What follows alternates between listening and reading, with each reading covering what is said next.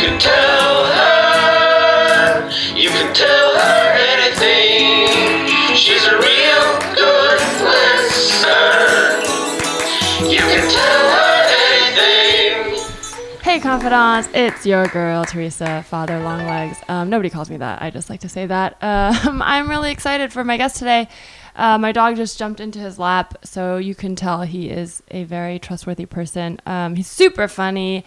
I actually met him outside of LA and was like, this guy's so funny. And I was like, oh yes, you live in LA, so I can watch you do more comedy. Nick Nemeroff, what's up? Hey, what's up, Teresa? I do feel like I was talking about you like you weren't in the room and you respectfully looked away. Yeah, I didn't want to make eye contact with you. Until I was done. To make sure. I didn't know if you were talking about me or not. So. What if I was like, and we couldn't get him, he canceled. Yeah. So instead here we have Nick. I've been doing this thing where I pull a tweet from guests' Twitters that I think is funny. I don't know why. I think I started doing it because I sometimes will like research guests for ideas for games, and then I'm like, you know what, these tweets are making me laugh, so I'm going to share them. So here's your tweet for the audience that I liked. It said, people always ask me, Nick, you're dumb. Classic. So simple, so funny. Yeah. Love it. Really kind of harkens to the Jack Handy days. Love Jack Handy. Are you Jack Handy influenced? Yeah, for sure. I mean, I could see that in your tweets. Yeah, certainly loved watching all the old SNLs and stuff where they would have the Jack Handy just very confessions or whatever dry they were. delivery, but like very sharp turn, and then we move on. And you move on to the next, man. Yep. We don't have time to fucking dissect my real stories. No, you're not a laugh at yourself kind of guy. No, dude, there's nothing to laugh at. It's very... it's very serious stuff, the comedy. Exactly. But I do like to start on a good note, positive note, by asking my guests for a good confession. Is there something good you'd like to confess, Nick? I've already achieved my dream. Oh, okay. What was your dream?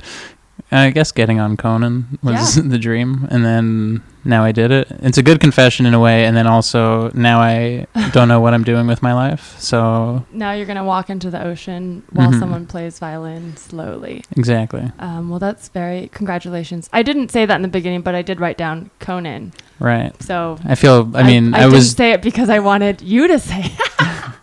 I didn't want to say it, but I was trying to think of what's a good thing that's happened in that. But, okay, so I know, like, obviously a lot of comics have that as a dream, but you specifically had this as a dream. Like, vision board, this was the one. Truly. I was like, this would be the greatest thing I could ever do in my life. And I assumed that once I did it, I would be eternally happy.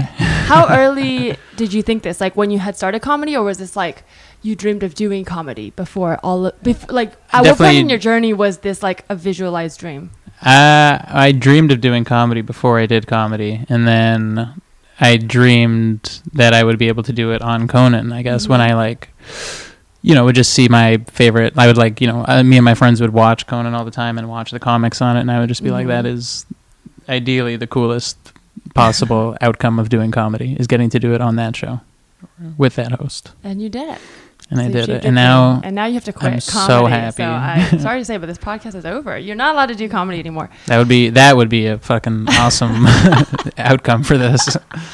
What if that was all it was? That's really amazing. I mean, I know it seems silly because it's like, obviously I'm sure you get so many congratulations, but to actually have a specific dream and then to do it is not to be like, oh, what's the word? I almost said it in Chinese, and then I realized I don't know the English word. 小看 in Chinese means little looked, and then I wanted to say overlooked, but overlooked is not the right word. The word not to be taken lightly, maybe. Sure, yeah. You know what I mean? Like it's an achievement, even if we want to be humble. Like it's something that. It's certainly when I think about imminent death, or if the Earth is going to die, or if I'm on a plane. You're okay with I'm it like. Now. I did what a lot of people don't get to do. So I feel very at peace in that way. That's awesome. Well, that is a great confession. Do you think about death a lot? I think so. You do? Are you scared of death? Sometimes. I don't know. It goes back and forth of sort of being at peace with it. And then, because it just also seems so inevitable with, how things are going. Sorry to break it to you, but it's not just inevitable. It's definitely going to happen. True. I guess that, yeah, it's going to happen at some point. But it seems inevitably close sometimes, you know? Oh, I see. So there's more of a real fear. Like it's close. Like it's not abstract. It's concrete. not. Yeah, exactly. I just constantly feel like people are going to either on the street kill me, or I'm going to be in a car and I'm going to get into a car crash. It truly, wait, what? Yeah. No, wait, maybe we I need should to unpack this. Is this you think people are going to kill you? I think or like beat the shit out of me or something. Where is this coming from? Have you been beaten up? No, but I think I have an extra paranoid mind. Okay. And maybe because it hasn't happened, I just keep thinking, I'm like, well, that just makes it more likely that it's going to happen. Yes, that is how statistics works. Yeah. The more I don't win the lottery, the more likely I will win it tomorrow. Yeah, exactly. Actually, I don't know what I'm talking about. It could totally not. Does that? No, I don't think statistics. I think if the chances are small, it's always small. I think you're right to make fun of me and use that lottery thing as a good example. No, it's not uncommon to be afraid of death, but I'm always fascinated by people's relationships with death. But I wish I could ask that when I first meet people, but I can't because it's creepy to be like, "Are you afraid of dying?" Right. But it's one of my favorite conversations to have. Mm-hmm. Because we don't know. I don't know. Like, death is so interesting. What do you think happens after you die? I don't think anything happens, but I think a lot of people who are afraid of dying are afraid of the life right before they die. Because they're afraid of the pain. A lot of people are like, oh, I don't want to die because I don't feel pain. I'm like, well, when you're dead, you won't feel pain. You're afraid of the life leaving you, which is still life. So you're not afraid of death. You're afraid of too much life all at once. Right. Sure. Not you specifically. But this is morbid. Well, this podcast is sort of loosely inspired by therapy. What's your relationship with therapy? Like, do you go? Have you gone? I went for a few, like basically 1.5 years in Toronto when I was like 24, 25. Okay. And then... That's where you grew up? That's you started comedy there? Yeah. That's where I moved when I was 20. That's where I became a man. That's where I grew up emotionally. And then I thought it was really, really helpful and great. And then sort of things in my life sort of like I, felt like I had dealt with this stuff that I was most concerned with, and like I had sort of a steady life going. And then I stopped going. And I think that was a mistake. There's like times of your life where you can start and stop. Yeah, but I think because I had, gone for those 2 years or whatever, I was like, oh, I sort of get it. And then I had a very transitional year last year of just like moving and, going through a breakup and stuff. And then... Oh, all at once. Were you guys living together? No, but we would spend, Gotcha. 5 or 6 days a week at one of our places, basically. But the moving was unrelated, but just coincidental. Yeah, moving like from Toronto to LA. So also like moving countries and coming to a place where I didn't know many people and all that. And then so I started going back to therapy about November of 2019, I guess. Oh, okay. And I've been, going regularly since then, and it has definitely helped a lot, and I think it's a super, if you're able to do it, I think it's a crazy important thing. Yeah, that's awesome. I mean, it sounds like you have a healthy awareness of what you need and are not afraid to go. Yeah, there's some that sort of like treatment. No, I mean, I didn't start going until I was an adult because I didn't grow up having it, and it did really change my life. But I don't think it's all the time. I take breaks too. It's good to be like, I've handled this thing and now I want to live. Yeah. And I found sometimes when you go in, like obviously when you go in and like something is really on your mind, I think it's really helpful. And then if you go in sort of not knowing what you're going to talk about, some interesting stuff comes up where you're like, oh, I guess I hadn't thought about that for like 20 years or something, from your childhood or from your adolescence or whatever that you realize maybe has influenced a lot of how you are, how you think, basically. Yeah, it's all sort of related. I mean, I feel like I used to hear the jokes about it and just even say them myself, and it wasn't until I really like have my own breakthroughs that I was like, oh, these jokes come from, like when people are like, oh, blame your parents. Obviously, that's the reductive version. It's not really like blame your parents, but everything is kind It's of just like connected to that. something that they did has impacted you in a Yes. way. Yeah. And I used to kind of just hear that and be like, haha, that's funny. But there's more. But then now I'm like, oh, yes, no, it truly is so, like, that period of your life, childhood, that developmental stage of, like, how you receive love and how you define it affects Right. the rest of your life Oh, 100%. in crazy ways. Wow. Yeah. Wait, so you didn't grow up in Toronto. Where did you grow up? I grew up in Montreal. Oh, okay. Do you Yeah. speak French? Yeah. Ah, cool. pretty- I went to Montreal, and I got confused by the French because it's different than French. It's true. It sounds like a French with an accent. Yeah. It sounds like, the way I hear it, it sounds like sort of ducks speaking. Ducks? It's a kind of not a nice, beautiful way of speaking, I would say. The Quebecois French. Oh, yeah. Yeah. I like it, but it definitely does sound like English people speaking French. So it took me a Right. while, especially when everyone's doing it. It takes me a while to get used to. Mhm. But I went by myself. I guess I would go back now as an adult. I did a really last minute trip where I just like booked a Greyhound bus when I was living in New York Oh, yeah. over it's so spring close. break once, and then just there used to be this site called Couch Surfing. I Mhm. don't know if they had that. I mean, they obviously had that in Canada because I did it there, but I don't know if it was a big thing there. Mhm. It was literally like so sketchy when I think about it, but you go on the site and then, you have reviews of people and peer reviews, but you just go to a stranger's house and sleep on their couch. Right. So I did that when I went to Montreal. And it was fairly safe. One of the guys did try to Oh, no. touch me, and then I just told him no. But looking back, I'm like, yeah, this is probably why this is a free. And it was free It's free. Yeah, accommodations it's too. free. Oh, man. It's free. That's why it's not very. You can hear where it would go wrong, Right. And it did go wrong, but it was fine. I came out fine. I'm glad. Damn. But when I look back, I'm like, what are you doing, Teresa? Just This very. This is very naive of you to go to a different country Yeah. by yourself with no friends and On stay spring on break. strangers' couches. Yeah. But that was my only time in Montreal, so. Damn. Aside from that, it normally is better. But yeah. I had fun. Great. Cool. Wow, I don't know why we got on that tangent. But Nick, Mhm. is there anything you'd like to tell me? There is one thing I've been thinking that I should tell you specifically. Oh, okay. Well, I can't wait to hear it. When I was in high school, I doctored my report card and gave it to my parents. Ooh, okay. This is a juicy one. Yeah. I love high school confessions, Mhm. and I love a good scheme. Yeah. Okay, so let's get into it. So you doctored your report card. Was it something you regularly did, or was there a moment where you're like, oh my God, everything's bad. I failed this class. There's only one way out. Well, I would regularly lie to my parents about how good school was going. Okay.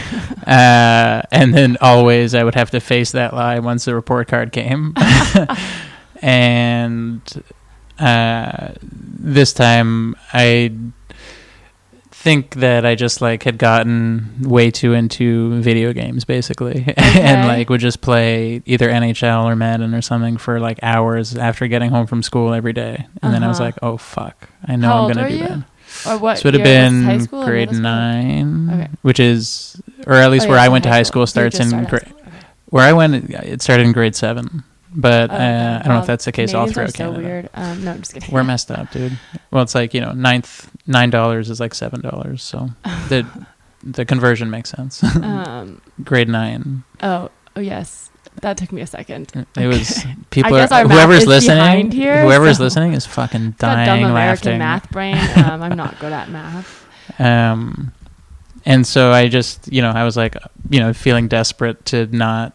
I feel like we had an agreement also with my parents. If I didn't do well, there was going to be some punishment of either I wasn't allowed to go to camp or video games taken away or something like that. So I was vague, they're vague idea of punishment, but not set in stone. I think it was. I just don't remember it now Oh, because gotcha. I think I've tried to repress the shame I felt for getting caught. How did well, first, how were you lying to them about being were they just how's things going? You're just great. I got what's the degree of I think they're lies? do you have homework? I'm like, no. Gotcha. And they're did you do your did you do your homework? I was like, yeah, I did it already.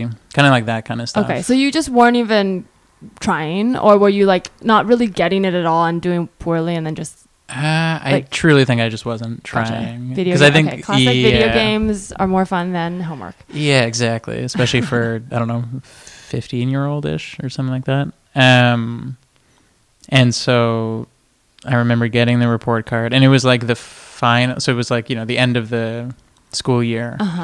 Summer report card. So I think what was working in my favor was that there was no parent-teacher interviews. Okay. Because they used to give you your report card. That. They never had any talks with the teacher. They would, but I think when you get your last one, I guess, that because it was the end of the year, there just was no follow-up. So I was teachers are like, I gotta go on my vacation. Oh yeah, I'm sure they're like, I don't want to fucking talk to these parents anymore. So I was like, okay, I know they won't have to talk to the teachers. And then I went into my school's library.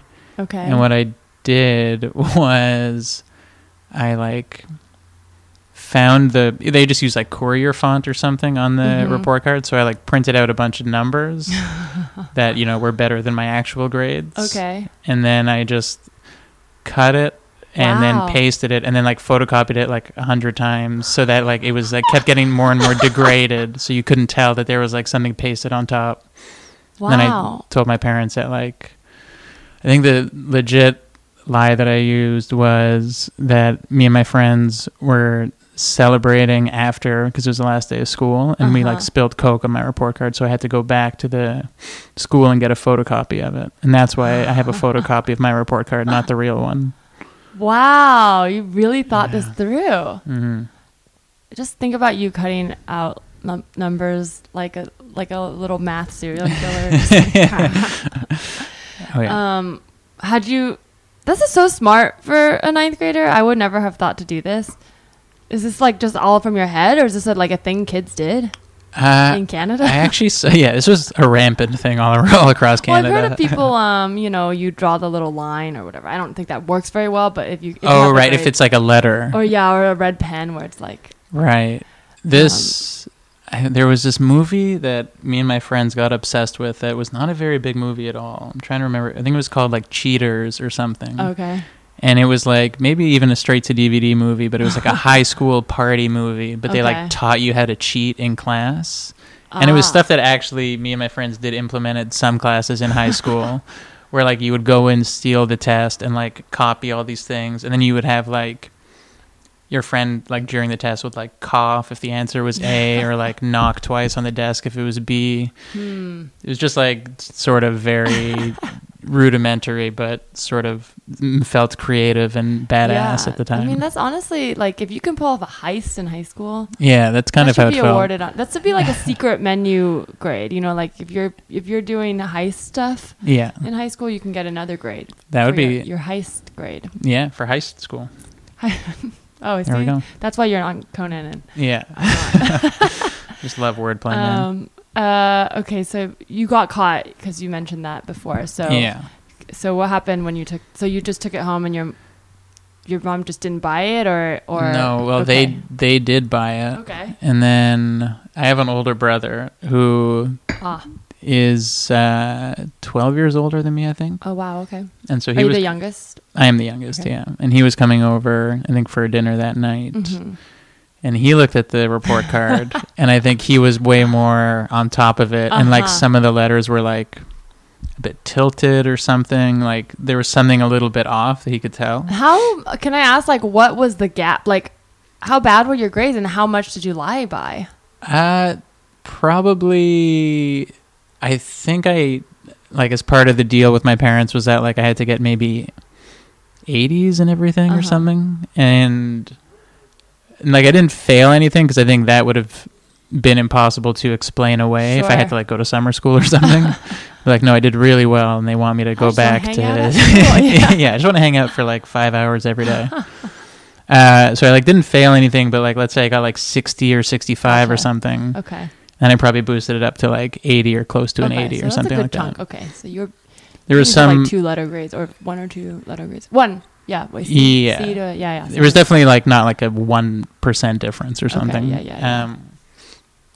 And I remember this is truly, I've talked about this in therapy because this is one of the most, I don't know, emotionally things that I feel worse about in my entire life. My brother, he took me upstairs and he closed the door and he's like, I'm going to ask you one time. Oh my and he was God. being very, very good older brother. He's not really a disciplinarian, especially with me.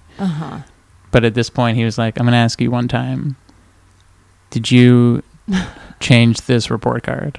And I said, no.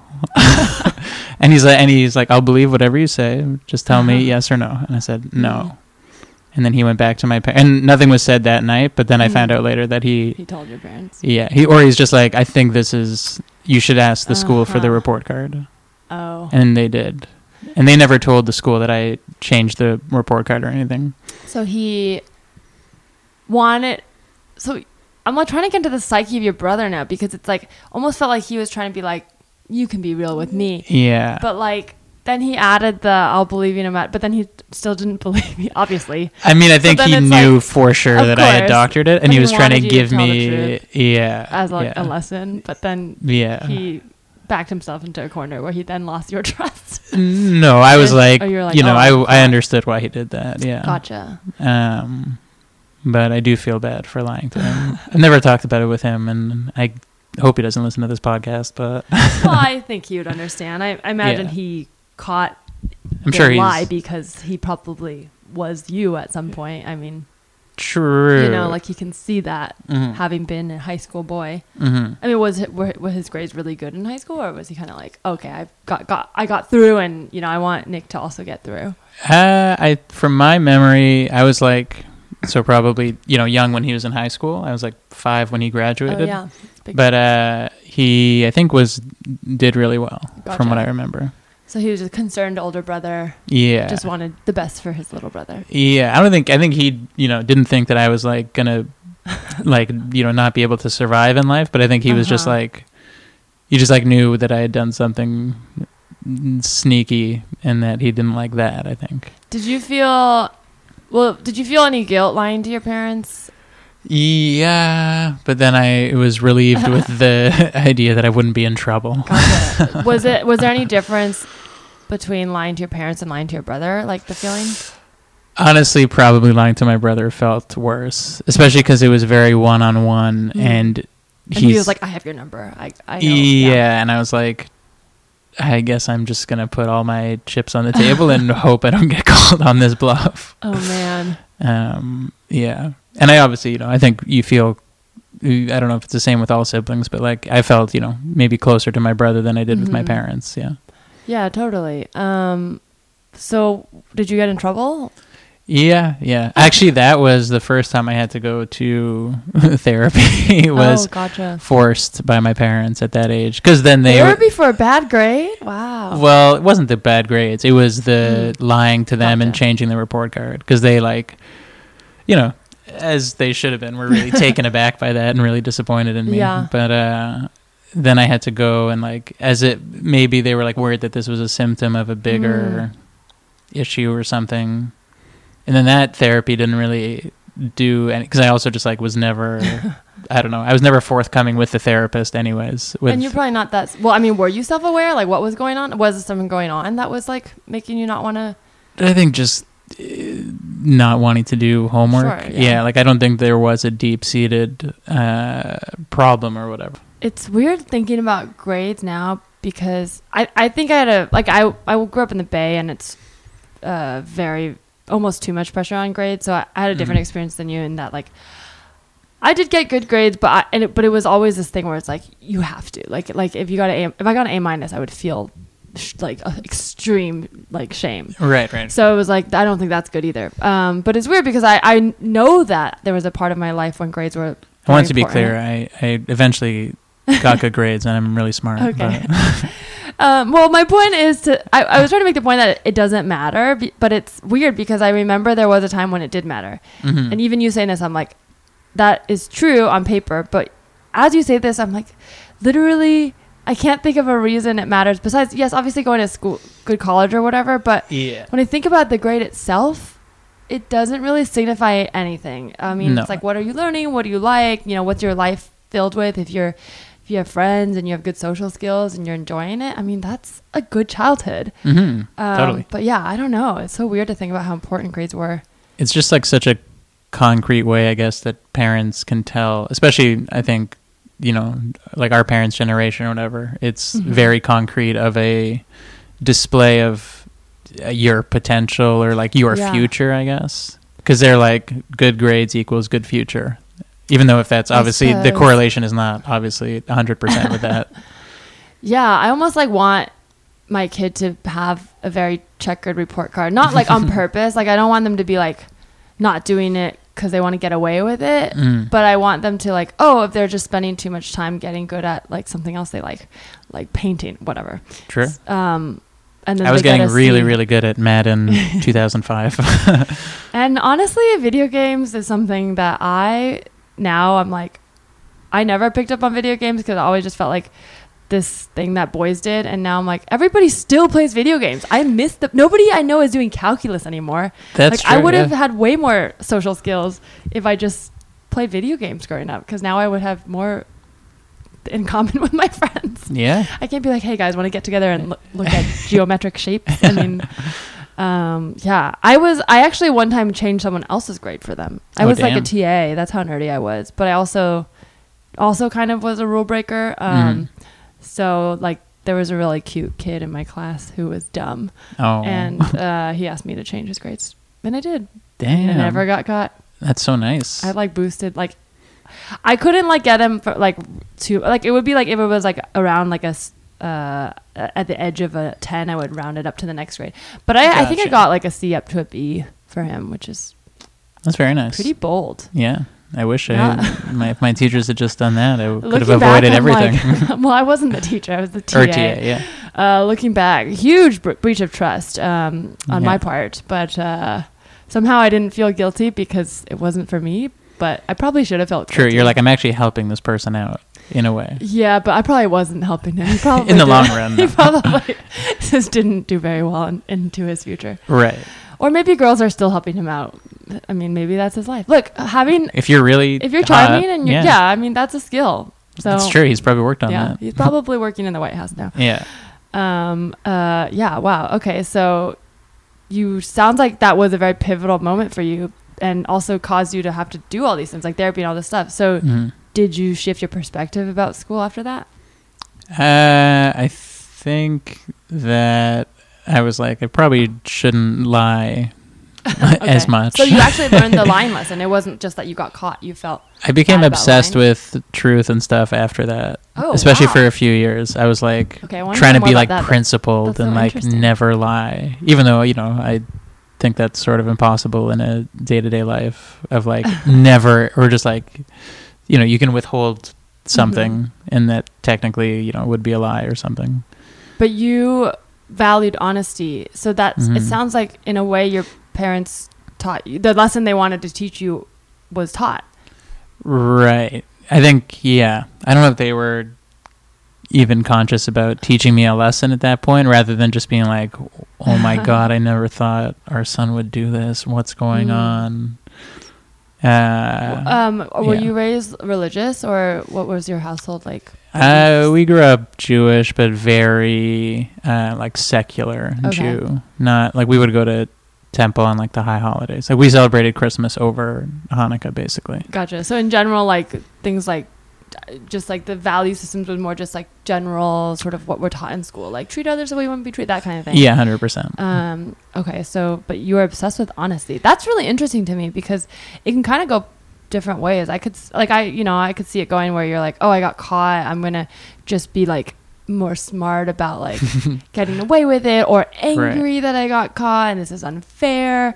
But you kind of went like the I was like very positive route. Yeah, maybe I was like, I got caught, I need to not be in this same situation again. And you cared about being like, you valued honesty after that. Like, would you be upset if someone lied to you?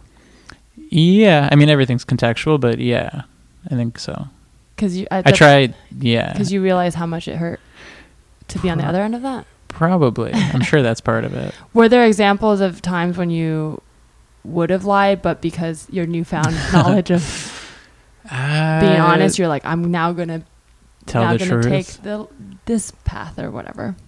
I don't have an example, no.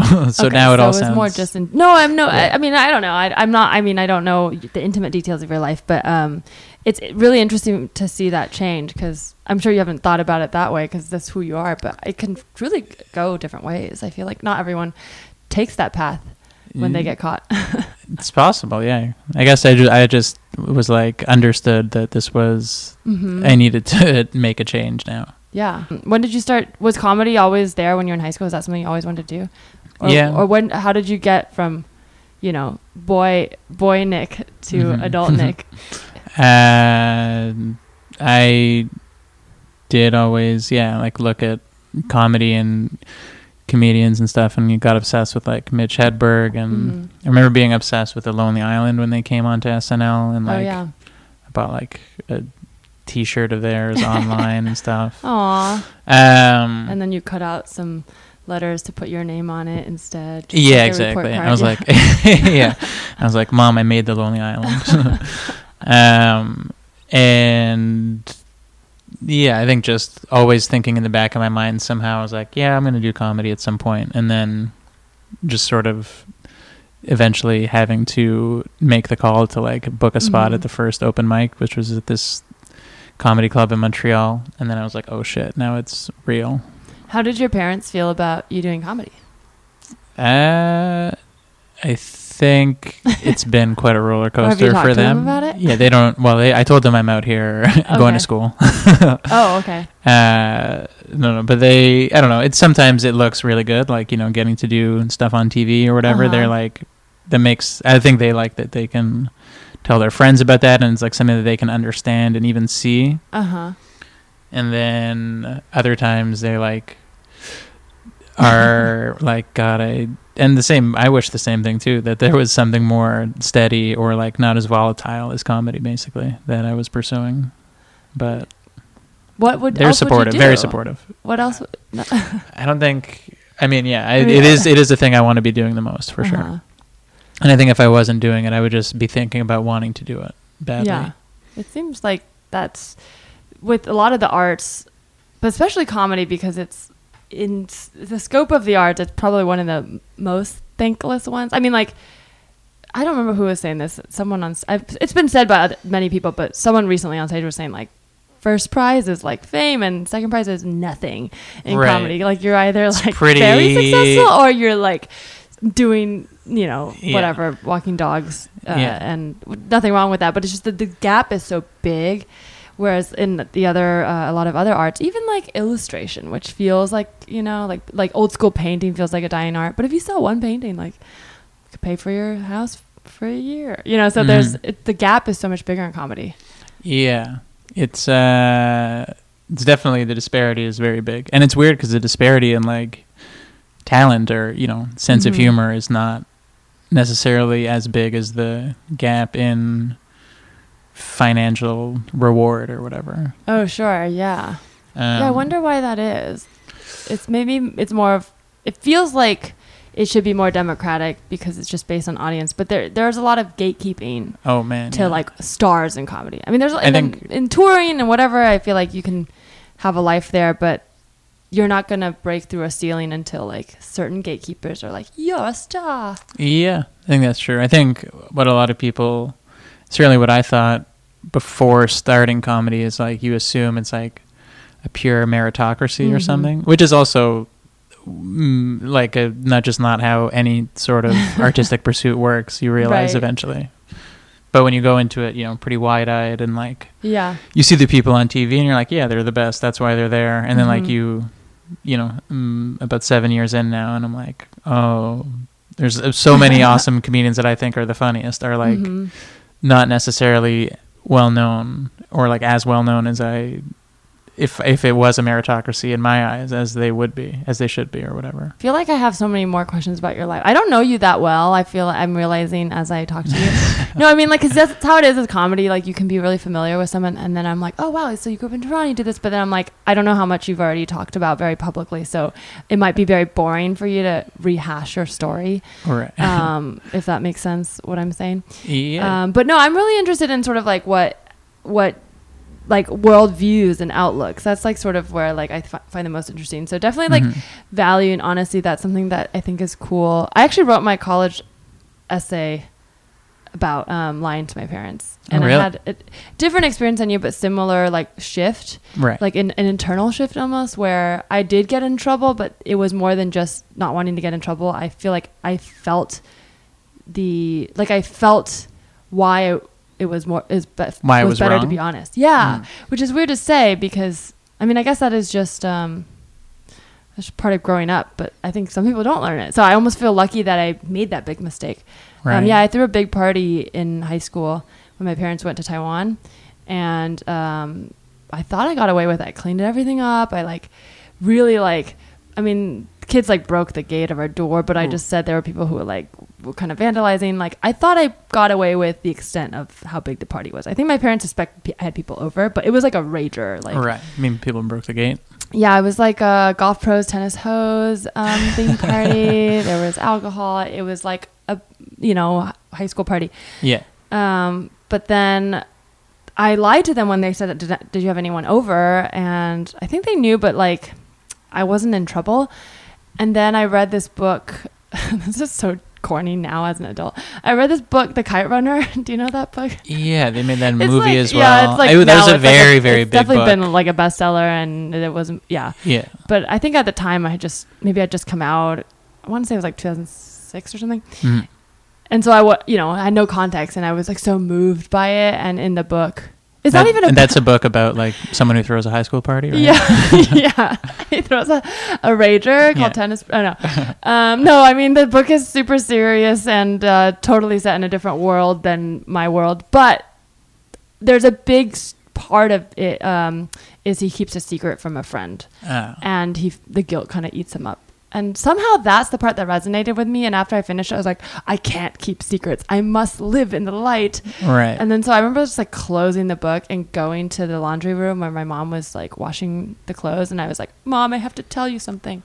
I threw a party. I lied. Whoa. And it like just it was just like I was just overcome with like honesty. I must live this way, or I'll be like I think the kid in the book's name Amir. I'll be like Amir. And then so that's what I wrote my college essay about. Damn. Which is very, I don't know, looking back seems so nerdy to be like, I threw a party and then I realized it was wrong. Fun is bad. What did your mom say were they mad at you, your parents? She was not, I feel like I did have some punishment, but it's weird how memory works. Like, because I felt relief being honest. Mm-hmm. I don't remember the feeling of getting in trouble. I think maybe I was like grounded or something. I don't remember her she didn't like blow up at me, which was what I thought she was going to do. Right. And I was very afraid of that. It's always the anticipation of it is so much worse than the reality. Yeah. I used to be scared of getting in trouble a lot. Yeah.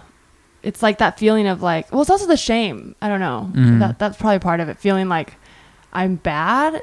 Right. Like it sounds silly to say, but like I think a lot of kids have that.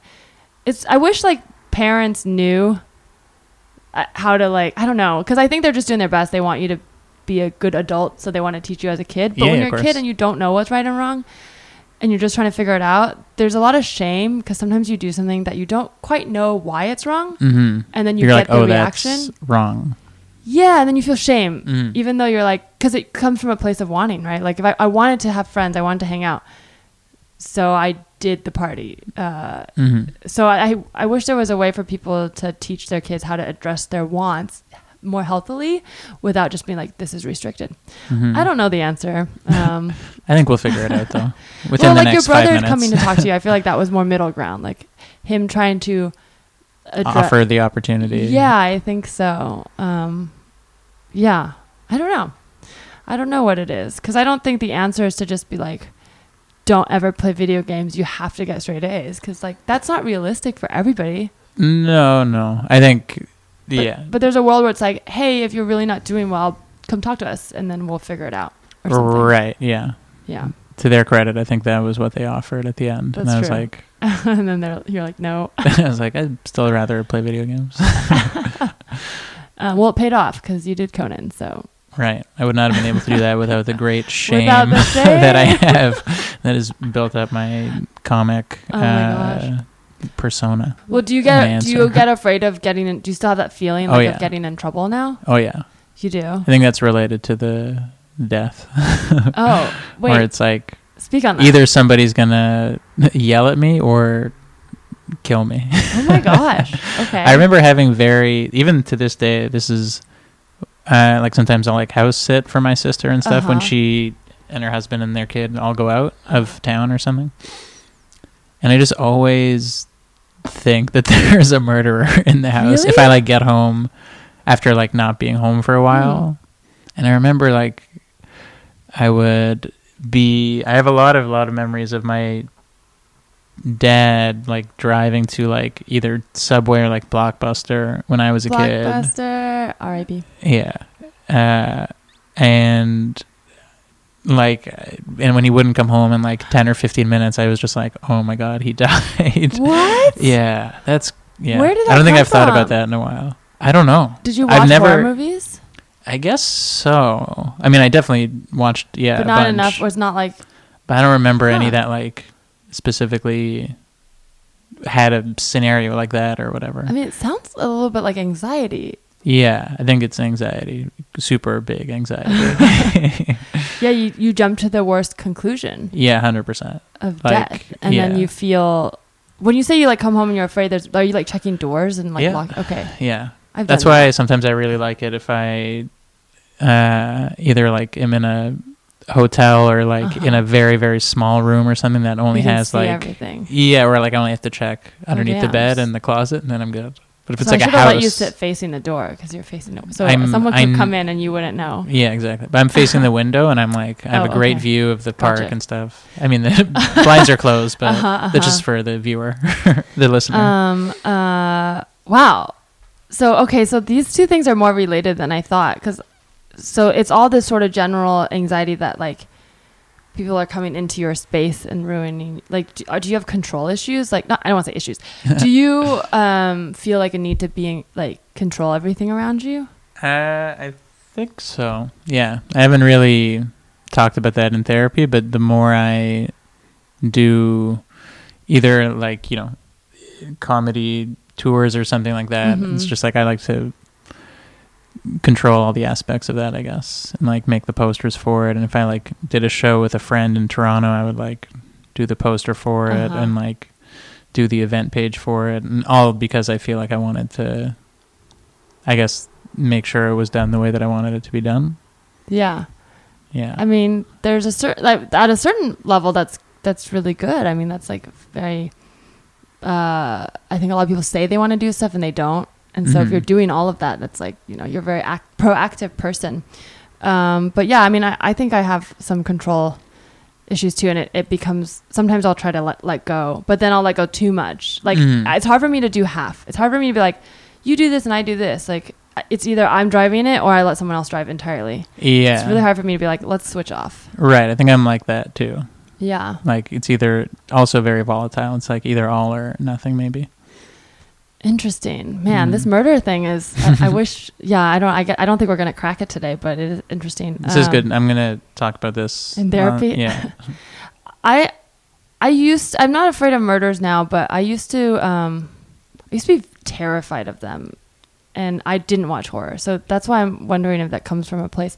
But I don't know where it comes from. I would like we had these windows that were like kind of didn't have blinds for a while because we just moved, and they were like big, and it was very dark outside, so it would just be this like big gaping like black hole, and I just would look at them in my bedroom and imagine like faces popping up, and it would scare me so much. And I was like, I can't look at the window because at any moment it's like a murder will just pop up.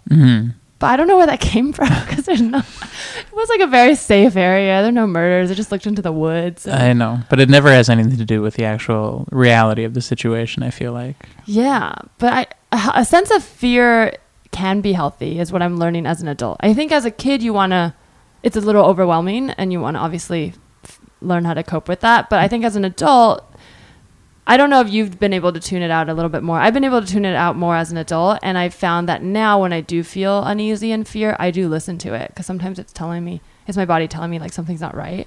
Right. I think I've maybe been able to tune it or like be like. Or is it still overpowering your day-to-day life? No, it's not even like day-to-day. But like now I'll be like, okay, look, I've thought this like a billion times now and nothing has happened. So I can sort of like use that reminder that like I'm probably just am over overthinking it or whatever. Possibly. I mean, not. I don't want to scare you, but I do think sometimes. You mean you will be murdered at No, some I don't point. think you'll be murdered, but I think that feeling, that fear, Right. is actually sometimes trying to communicate something to you, and especially living in LA. You it's think not it's always my house fear. is haunted? No, maybe. But no, I don't think it's the house is haunted, but I don't think it's nothing. You just have to learn how to discern it. Like, you might have a stronger dial than I do, so you're picking up on little. It's almost like you're Superman, but for Well, no, I'm paranoia. exactly like Superman. But you know, that He's scene- super paranoid. You know that scene what people in don't know. Superman where he hears too many voices and he can't tune it out, and then his mom's like, "Just listen to my voice." Okay, I don't, but Okay, so that's I'll like, but you know, he look has it up like on YouTube. super. I don't even know. It might have been the bad version. I think it was Man of Steel, which is the worst Superman movie. is that the That's the most DC one, recent yeah. one? Okay, yeah. So don't watch it. But there's a scene. You guys know how Superman has super hearing. So there's a scene in that one where he's like a kid Mm-hmm. and he just hears voices everywhere. It's too much. It's too loud, and he's just like, I can't stand it. And then she's like, focus on my voice. But you might have that with fear in that, like, you live in LA, and LA is full of triggers that are like legitimate, right? There's like terrible people all over LA all the time, and you're constantly being bombarded with Mostly at open mics. awful but yeah. things. Yep. Yeah, when you walk into a mic and you feel you probably have at least 3 murders in that room. Sure. For sure. No, but you're picking up on real things, but you're probably just like way too tuned in. Like some of that you can probably ignore. It doesn't mean it's not true. I mean, you know, people have anxieties and whatever. There's insecure people who are bad or whatever. I mean, Hollywood is full of abusers. So you may be picking up on actual things, but I think if you fine tune it and don't tune it all out, because I think it can come in handy. Like, it seems like you have a strong sense of your surroundings. You just have to, like, I don't know, turn the dial down a little bit. Gotcha. I don't know. Does any of this make sense? I think to me, because I read a book called The Gift of Fear, and it's this guy who like deals with like murderers and stuff, and he talks about like these victims will say like, I felt weird, and then obviously something happened. Right. So he I talks feel like about this is how going to have the opposite effect on me. Oh, no, and I'm okay, going to I turn won't it tell you up this. so much where I'm like, yes, I need to listen to these. Well, you have to learn to listen to your gut. So don't listen to. How do you discern what's your gut and what's your head? And have you ever felt anything and then left a situation? Have you ever acted on a fear? Maybe. Or jumped into a fear? Like, that's another thing. I don't think I've jumped into a fear. That's the thing with performing. I feel like sometimes or I guess people do. in that regard, you lean into it and then you come out on the other side. So then you kind of figure out what's like good and bad fear. There's the good fear, which is like sort of excitement, like butterflies. Yeah, and if you lean into it, it's very rewarding. And then there's the bad fear where you're like, I have a very bad feeling that person is going to kill me. I'm going to leave. Yeah. Like the couch surfing. I left that room. That's I mean, like, good. I joke about it. I'm like, yeah, I don't know. Nothing happened, but I mean, I left because I mean, that's good like intuition. A good situation, so. I do think, that if like, once there like actually shows to be signs of like actual like, presence of something dangerous or whatever, I would be like, I need to get out of here. But yeah, I feel like I scared you more, and I'm sorry. I'm terrified. Oh, no. I'm about to jump out this window. Oh no! Well, I'm glad you're working on it in therapy, and I don't think anyone's gonna murder you, Nick. But unless you have a secret past I don't know about. No, but maybe I've repressed it in my own head, and I don't remember it either. I think I'll be okay. I think you'll be okay too. Well, thank you for sharing that with me. You're welcome. I have a game if you'd like to play it. I would love to. Okay. This game, I didn't know about your paranoia, but this is something I'm paranoid about, which is accidentally joining a cult. Oh, yeah. Well, actually, I really wanted to join a cult when I first moved to LA because I really think I want to belong somewhere. And maybe that's why I started doing improv, which is basically a cult. No, but actual cults exist, and cults are bad because you can't leave them. Sure. So this game is this a camp or a cult? And I wish I came up with a better title, but I didn't have time. But I'm just going to read some rituals, and it's either a ritual or a thing that a real documented cult does, or it's like a tradition from a summer camp, a fun romp. Right. Summer camps are I'm Jewish. I'll put that out there. Oh, and, is that? Well, but there's they're Jewish huge. camp is huge. That's what I was about to okay. say. I'm saying this I is thought a you were gonna perfect be like, game. It's in Canada. That's different. Oh Okay. no, I'm like this is. I should be able to nail this. Yeah, I know about the Jewish Boy Scouts. My Sadie Hawkins date ditched the dance to go to a Jewish Boy Scouts dance. So I know all about. Ouch. I'm sorry I all brought about that the up. Jewish Scouts. That's not the name of it, but it's No. JCC. I don't know. There's some name I wasn't think- privy to, but a lot of my friends were in it. The Jewish Scouts. I never There was heard like of they're it. like they're not. I think it was co-ed, but I called it the Jewish Boy Scouts because it was like. That Boy was like the Scouts. gist of it. Yes, Okay. basically, yeah. You like do fun games and activities and Mhm. hang out with girls who aren't me. Cool. That was the main Yes, part that of was the the main Jewish Boy takeaway. Scouts. Okay, so you know all about summer camps. Okay, so here's the first one. This is the ritual, and I've paraphrased it, so don't read too much into the wording. Gotcha. Okay, so the ritual is you gather and get your foot read. For example, like it's like palm reading. So like short toes indicate a short temper, and fat toes mean good fortune is on its way. Interesting. I'm gonna guess cult. You're correct. This is a cult. This is the Yeah. Ho Hana Sampogyo cult, founded by Hogen Fukunaga. Was just one man in Japan who claimed I bet he had a foot fetish. either that for sure, and also like a huge big toe, or like what was the thing? That means Oh like yeah. Fat toes meant good fortune was yeah, on he its had way. fat ass toes. I bet that guy. You're right. The prophet probably would have to make all the good stuff about his feet. Interesting. Yeah. So he founded this cult. Claimed he had the divine gift of foot reading. But the catch was he charged $900 for a reading. So he was Wow. sued for a lot of by people who were angry that he was a fraud. Damn. But honestly, kind of on you to pay $900 to get your foot read. So. Yeah. Truly, who's the victim here? Okay, next one. This is the ritual. Get out of bed on the right side and don't cut hair and nails on Tuesdays or Thursdays. That also sounds like a cult to me.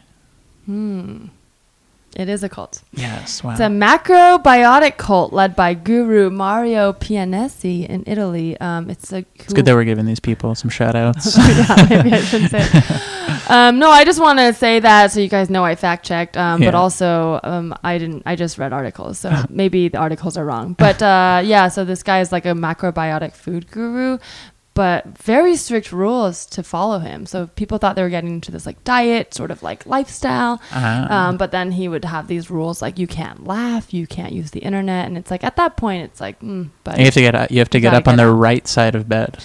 Yeah, Wow. and then there's certain days where you can't cut your hair or nails. Jesus. Yeah. Okay. So you're doing great. Thank you. All right. Here's the next one. Eat uncooked cheese curds dipped in sardines while blindfolded before bed. Is this a camp ritual or a cult ritual? This sounds to me like a camp ritual.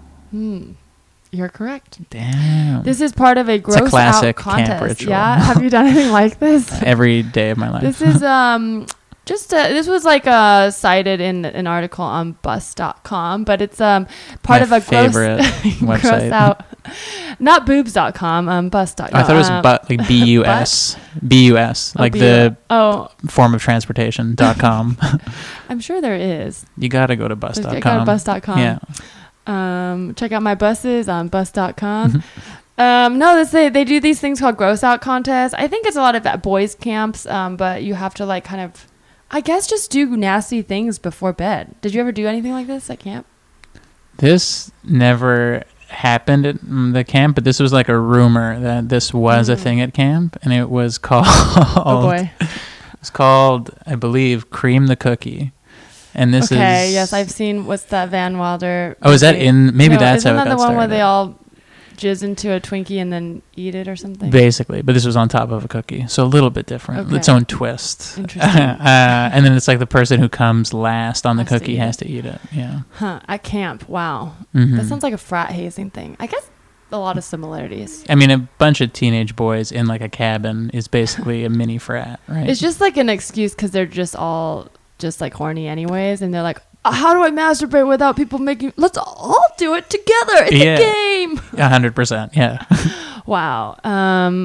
Okay. Here's the next one. So certain people are given a stick that they have to carry around, and that guards the luck of the group. That guards the luck of the group? Yeah. I'm going to say camp. You're correct. Yes. It is cheer camp. It's the spirit stick. If you drop it, you will bring your team, your squad, actually. It's called a squad. I your gotcha. squad bad luck. So Damn, squad goals. I was in cheer camp. Did you do that? Real. I never dropped it. Oh, I see. But we I see. did get this. But I'm saying you did this ritual? The sort of the squad, kind of like the squads that performed well will get a spirit stick. Damn. And then you could decorate it, pass it around. Was it just a regular stick from outside?